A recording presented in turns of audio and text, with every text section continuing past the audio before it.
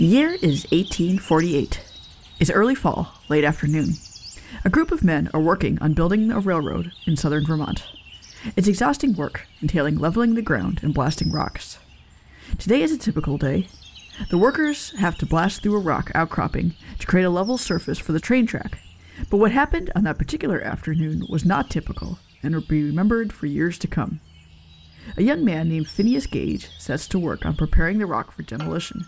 This involves boring a deep hole, filling it with blast powder, and then packing it down with a tamping iron, a long, sharp pole a few feet long. As he was working, something behind him momentarily distracted him. That was all it took. The metallic tamping iron came into contact with the rock and made a spark. The powder ignited, sending the iron like a javelin straight through Gage's skull, taking a segment of his brain with it. I'm Nina Streminger. I'm a professor at the Wharton School at the University of Pennsylvania, and I study morality and ethics and issues related to those topics. Nina is very familiar with psychology, ethics, morality, emotions, and understanding the identity and the self.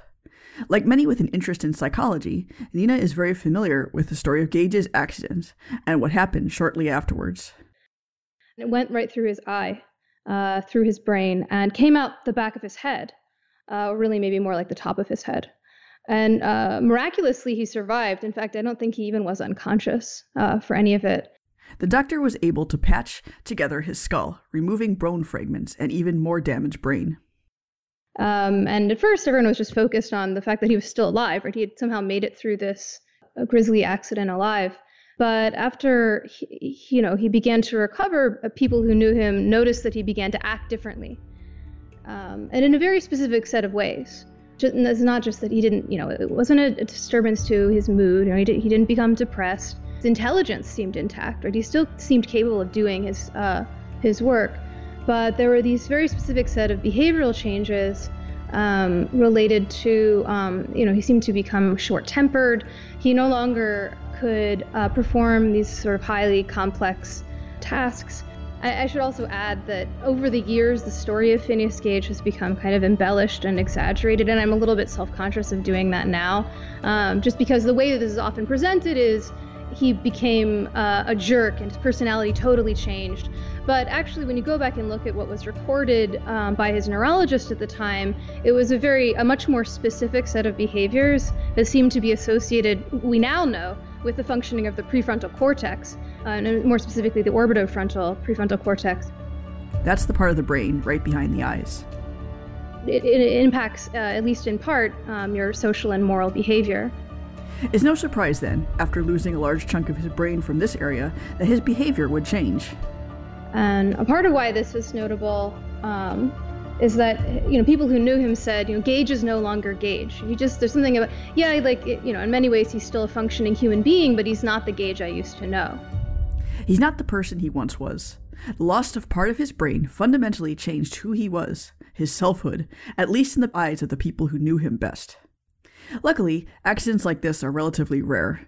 However, diseases such as dementia and Alzheimer's affect the brain. Right now, a staggering 10% of people aged 65 and older have Alzheimer's, and around 50 million people have dementia around the world. One of these is my grandmother.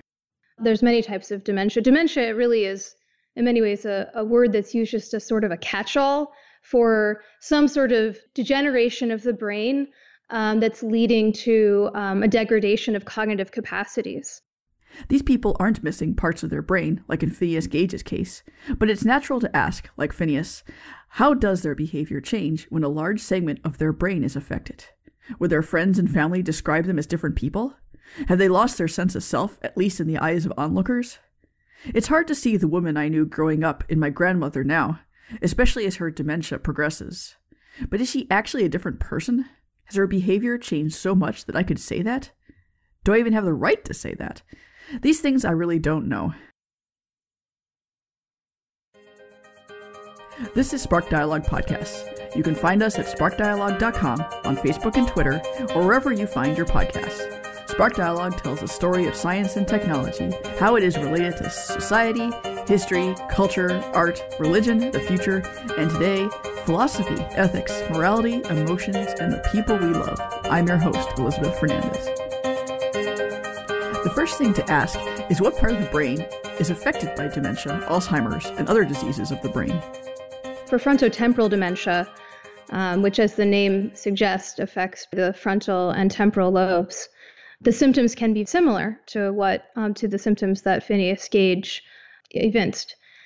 But there's other forms of dementia as well. I mean, probably the most well-known and certainly the most common is Alzheimer's, which primarily, although not exclusively, impacts memories. Understanding exactly how a patient is suffering from Alzheimer's or dementia is not so simple. These diseases have been around as long as we can remember, but we're just beginning to understand them, and they can affect different people very differently. When you look at how patients who have the diagnoses are affected in the real world, it's actually very messy. And so you can have two patients who both have a diagnosis or meet the diagnostic criteria of Alzheimer's and have completely or basically sort of non-overlapping set of symptoms. And then there's dementia. While we have labels for various types of dementia, it's still hard to predict how any one person will be affected. Frontotemporal dementia also, there's two subtypes. One is called a behavioral subtype, and that's the one that more impacts social and moral decision-making, higher order cognition in the kind of Gage sense. But there's another type of frontotemporal dementia that's more in the temporal lobes that impacts memories and so forth. And so actually doesn't really resemble the more frontal types of the behavioral subtype of frontotemporal dementia as much.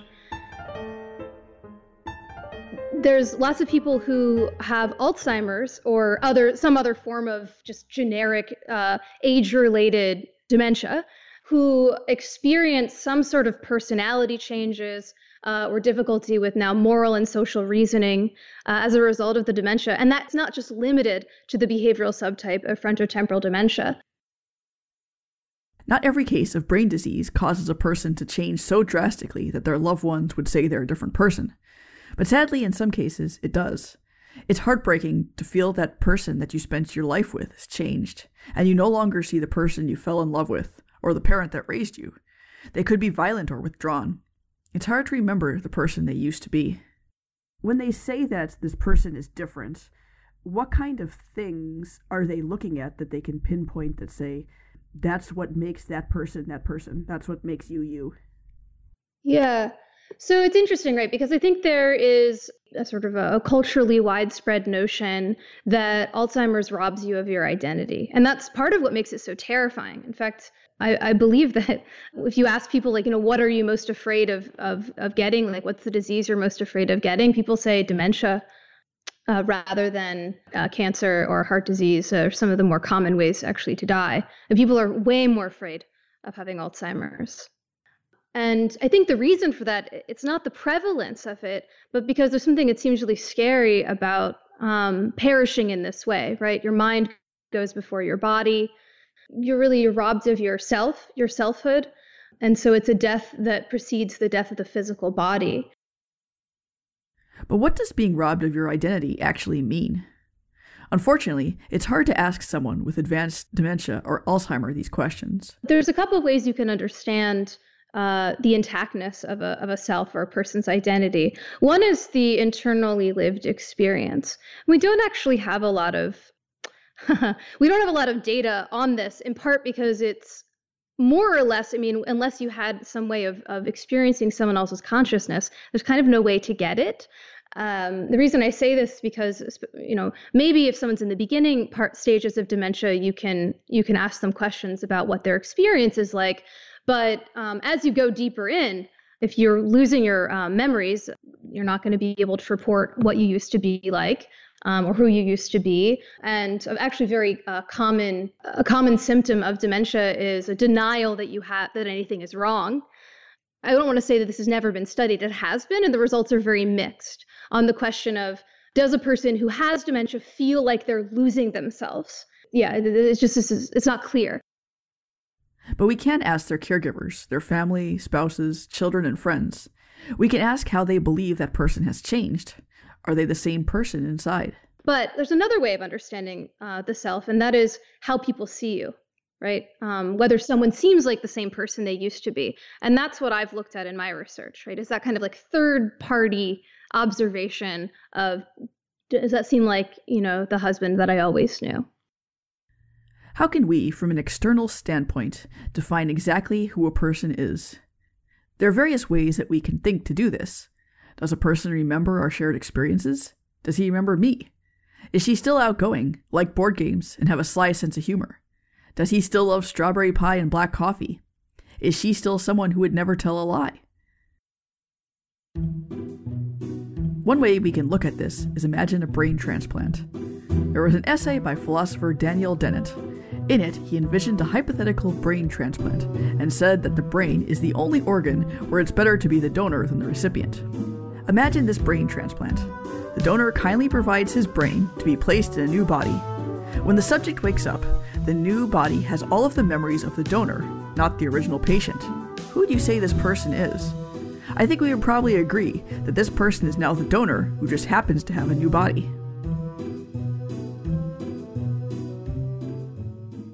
We are more our minds than our bodies. That's why we have the intuition that if you switch brains with someone, that means yourself would go into the other body. You could think of this as asking this at a finer grained level. Is it any part of the mind, or are there some parts of the mind that contribute more to the self than others? Our memories could potentially be a huge part of who we are. You have experiences, and these experiences build you into the person that you are. The memory of an accident could make you timid. Remembering the first time you hit a home run in Little League could make you willing to take more risks. Remembering the love of your mother could make you a better person. If you actually literally lost all of your memories, then that would mean that you've lost every experience, all learning, including any moral learning that you had. And so there's a sense in which that if you take this really at the kind of the most literal sense, the memories, they play a huge role. But when we talk about them, that something that happened to you changed you, it's not because you contain that memory and you can play that memory in your mind, because you can remember it, retrieve it, and so forth, but because the memory seems to have had these other downstream effects on your behavior or your personality or moral traits. In one of our studies, we did something similar to this where we said, well, imagine someone gets into a car accident and it's in the kind of near distant future, and we have a technology where we can replace a part of their brain that got damaged with like a microchip. And that they function the same, except they've lost one of the following sets of things. And one of the things we say is they lost their moral compass. They no longer know the difference between right and wrong. And in another condition, we say they've lost all their memories from before the accident, all their experiences. So episodic memories, really. And then we ask people not only to rate how different would that person be, but also, why did you say that?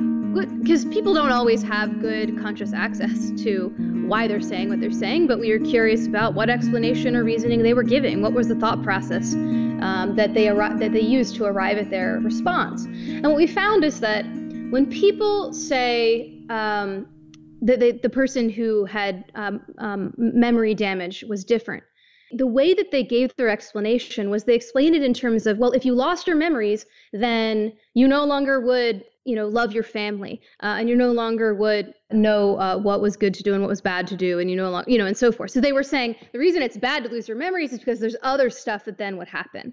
It's not because memories itself. Whereas the explanations people gave for if you lost your moral compass is, well, because you'd be a monster, and it's bad to be a monster, so you're not yourself. So people seem to only care about memories or the idea of losing your memories because of these other ways that it affects their lives, and not for the memory itself. At least so far, we don't have to worry about brain transplants. But you can ask the same question when it comes to diseases of the mind. If people don't remember, does this change them? We can't say for certain whether a person actually changes, but we can look at how others perceive them. Nina looked at exactly this with her collaborator, cognitive scientist and philosopher Sean Nichols. They looked at the caregivers of patients with brain degenerative diseases and asked them, has their loved one changed? And why do you think they are no longer the person they used to be? When we look at the caregivers for people who have a variety of different forms of neurodegenerative disease, we focused on three: Alzheimer's, frontotemporal dementia, and ALS, which, even though it is neurodegenerative, largely impacts voluntary motor control, and therefore, at least in some sense, isn't as cognitive, right? Or maybe you say not as mental. Across these three types of disease, there's a high level of overlap in the symptoms. And so you can compare the different types of dementia and say, which one overall leads to the patient seeming the most different. And the answer there is frontotemporal dementia, followed by Alzheimer's, and then followed by ALS. However, there's another, maybe you would say, more statistically sophisticated way to view data like that, is instead of just saying what's the patient's diagnostic category, let's look at the symptoms themselves, because some of the frontotemporal dementia patients have some degree of amnesia. Some of the patients with Alzheimer's have some degree of moral or social or personality change that they've experienced, and let's instead just focus on the symptoms. What are the symptoms? What besides memories can make up what we define as the self? What's the most important? Is it what you like or dislike, your preferences, your personality traits, or your moral compass? Basically, the only symptom that's predicting perceived identity change in that patient is the extent to which their moral traits have changed. And when I say moral traits, there's a few ways we measure this, but you can think of it as character trait attributions, like do they seem less honest? Are they less trustworthy? Are they less loyal? And so forth. Or you can look at the symptoms themselves, some of which are clearly related to morality. So people, for instance, with frontotemporal dementia, often they will develop sort of sexual deviances, or they'll cheat on their spouses. They will become inveterate liars, or they will become overt racists. And so, any sort of trouble with any of the normal kind of social niceties usually go right out the window when you have FTD, which stands for frontotemporal dementia. In short, and we were pretty shocked when we found this, because we were expecting, given the previous research we had done, not on patients, but just asking people, how different would someone seem? Hypothetically, how different do you think if your friend changed in this way or that way? And what we found when we asked these hypothetical cases is, moral trait change matters the most, or behavioral change on the moral dimension matters the most, followed by, let's say, personality traits that aren't related to morality, so intelligence or creativity, things like that, and then followed by the extent to which the person has lost their memories. Indeed, it is shocking. Of course, morality is important. Nina is basically saying that things like shared experiences, personality traits like humor or being an introvert, and even memories have less of an impact than morality on how other people judge you and your selfhood. I must admit, when I looked at the study, I was a bit surprised, because I can imagine a husband or wife going to their partner, and that partner that's suffering from dementia, let's say they hypothetically forget their entire marriage, they forget who their spouse is, and well, obviously that's a very big deal for this person, but to say that even if that person becomes immoral, that's actually more important. So what makes morality, and a sense of morality, so important with how we associate with identity? Yeah, well, that's the $10,000 question, right? Why is this relationship so strong? Well, we have some theories. The one that I prefer is that if you think about what is the nature of this relationship to begin with, or any sort of social relationship we have, what's the most important factor that we use when choosing who to interact with, who our friends are, who our lovers are, who our business associates are. Moral features, if you had to choose one, are probably primary. And in fact, there's a variety of research on this, on is it more important to marry someone who's kind, or someone who's beautiful, or someone who's smart? The top thing actually for men and women is someone who's kind. So it might just be that we're very, very keyed into, especially if it's like your spouse or someone that you're very close with, that thing that's the most devastating to your understanding of who that person is actually doesn't have much to do with, their intellectual talents and so forth, or, their ability to perform basic human functions. The thing that was much more important, perhaps, to your relationship were those perceived moral features of the person.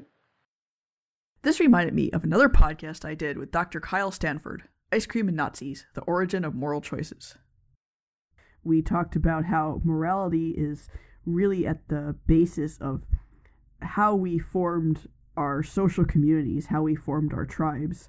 And when you see the people around you, you select them for their moral characteristics, and it helped bond those people together, whereas the tribe across the river, they had different moral standards. They might form a different bonding. And this is like the basis of society. So it might actually be like a really strong evolutionary thing, and it's really like embedded into the way we work as animals. Yeah, I totally agree. And I mean, one way of understanding this problem is kind of to flip it on its head. Instead of asking why is morality so important to identity, but ask, why do we keep track of people in the first place? Or why do we even have a sense of identity that this person that I'm interacting with today is the same person I was interacting with yesterday? And evolutionary biologists have pointed out, in order for some of the evolutionary building blocks of morality, such as reciprocal altruism, to even emerge, one of the necessary preconditions is you need to be able to keep track of your conspecifics. If you're not keeping track of them and you can't tell which one is which, then you're not going to know, who was nice to you yesterday, or who was unkind, or who cheated, who loafed, and so forth. And so it might be, of course, this is highly speculative, but it might be that the whole reason we have a sense of identity, at least on the third person variety, right? Who is Elizabeth and who is Nina, is because we are implicitly, on some level and primarily, trying to track, their moral status.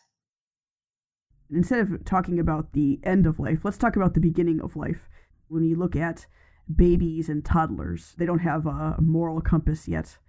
And so when their parents look at them, they see how they're acting as far as maybe personality, like, oh, my baby is adventurous, or my baby is shy. And so it seems much more a correlation between these personality traits rather than morality at the beginning of life. Have you ever thought about that and how that correlates? Oh. Well, I actually I don't know if I agree with the premise of your question. No, but it's not, the things I'm going to say are not based on we ran studies or people have run studies. This is just my hunch. Is I actually think one of the most basic ways that we understand people, including young children, is like, that kid is nice or mean. I think that's one of the first social judgments that emerges. And, more sort of subtle things like that kid is funny or that kid is shy, they come later. And, so for whatever that's worth. I wasn't so sure if I agreed with that. After all, in my experience with littles, including my own son, I could tell their personality traits first. I could tell one was shy, another was adventurous, and another was thoughtful. None of them had developed their moral compass yet. But the problem with interviewing a psychologist is that they turn the question around and start asking you questions.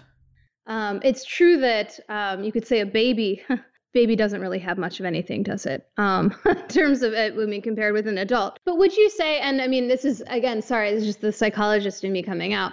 Like as he gets older and, hopefully he does develop the normal moral compass and so forth, as that kind of emerges, do you think you would say like, oh, he changed since he was he's no longer the baby that I knew?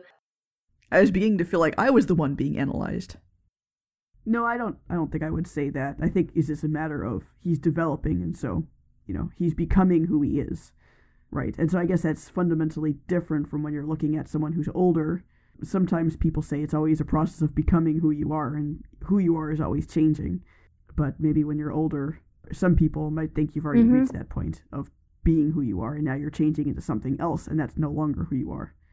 In general, there appears to be that there's a concept that developmental psychologists have called psychological essentialism that I've sort of been alluding to, but I haven't used that. So this idea that there's a potential in a caterpillar to become a butterfly, that's an example of psychological essentialism. The fact that we see it, not that it's there biologically, but that we as, human creatures perceive that there's some important sense in which the caterpillar and the butterfly are the same, numerically identical, even if their surface features have changed radically.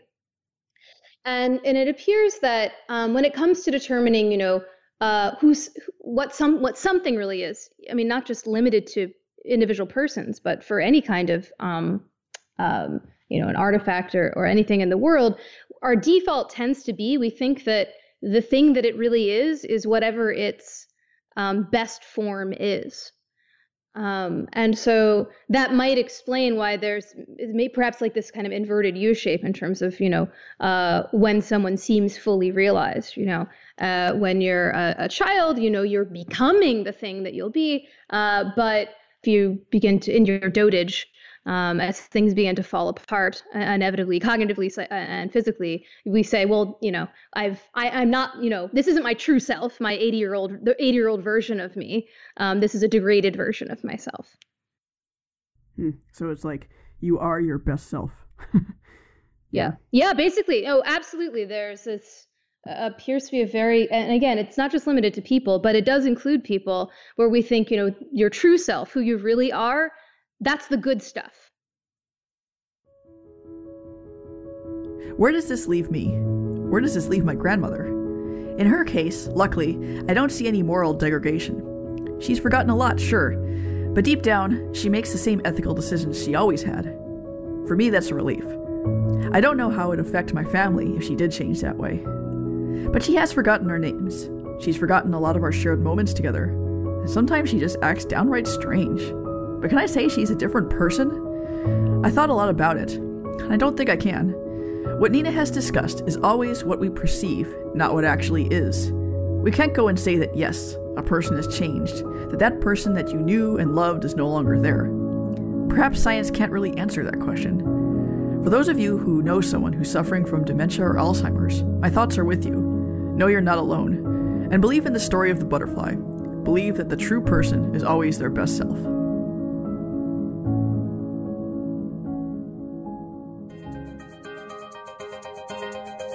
Spark Dialogue Podcast is produced by me, Elizabeth Fernandez. You can find us on the web at sparkdialogue.com. Thanks for joining us, and see us in 2 weeks for another episode. Some of the background music you heard is produced by me, Elizabeth Fernandez. Other songs are Hidden Truth by Raphael Crux, Dark Hallway by Kevin MacLeod, Foam Rubber by Alexander Nakara, Brotherhood by Mont Plaisir, True by Nocturum, and Modem by Kai Engel. They are provided through the Creative Commons license. More information and links to these songs can be found in the show notes at sparkdialogue.com.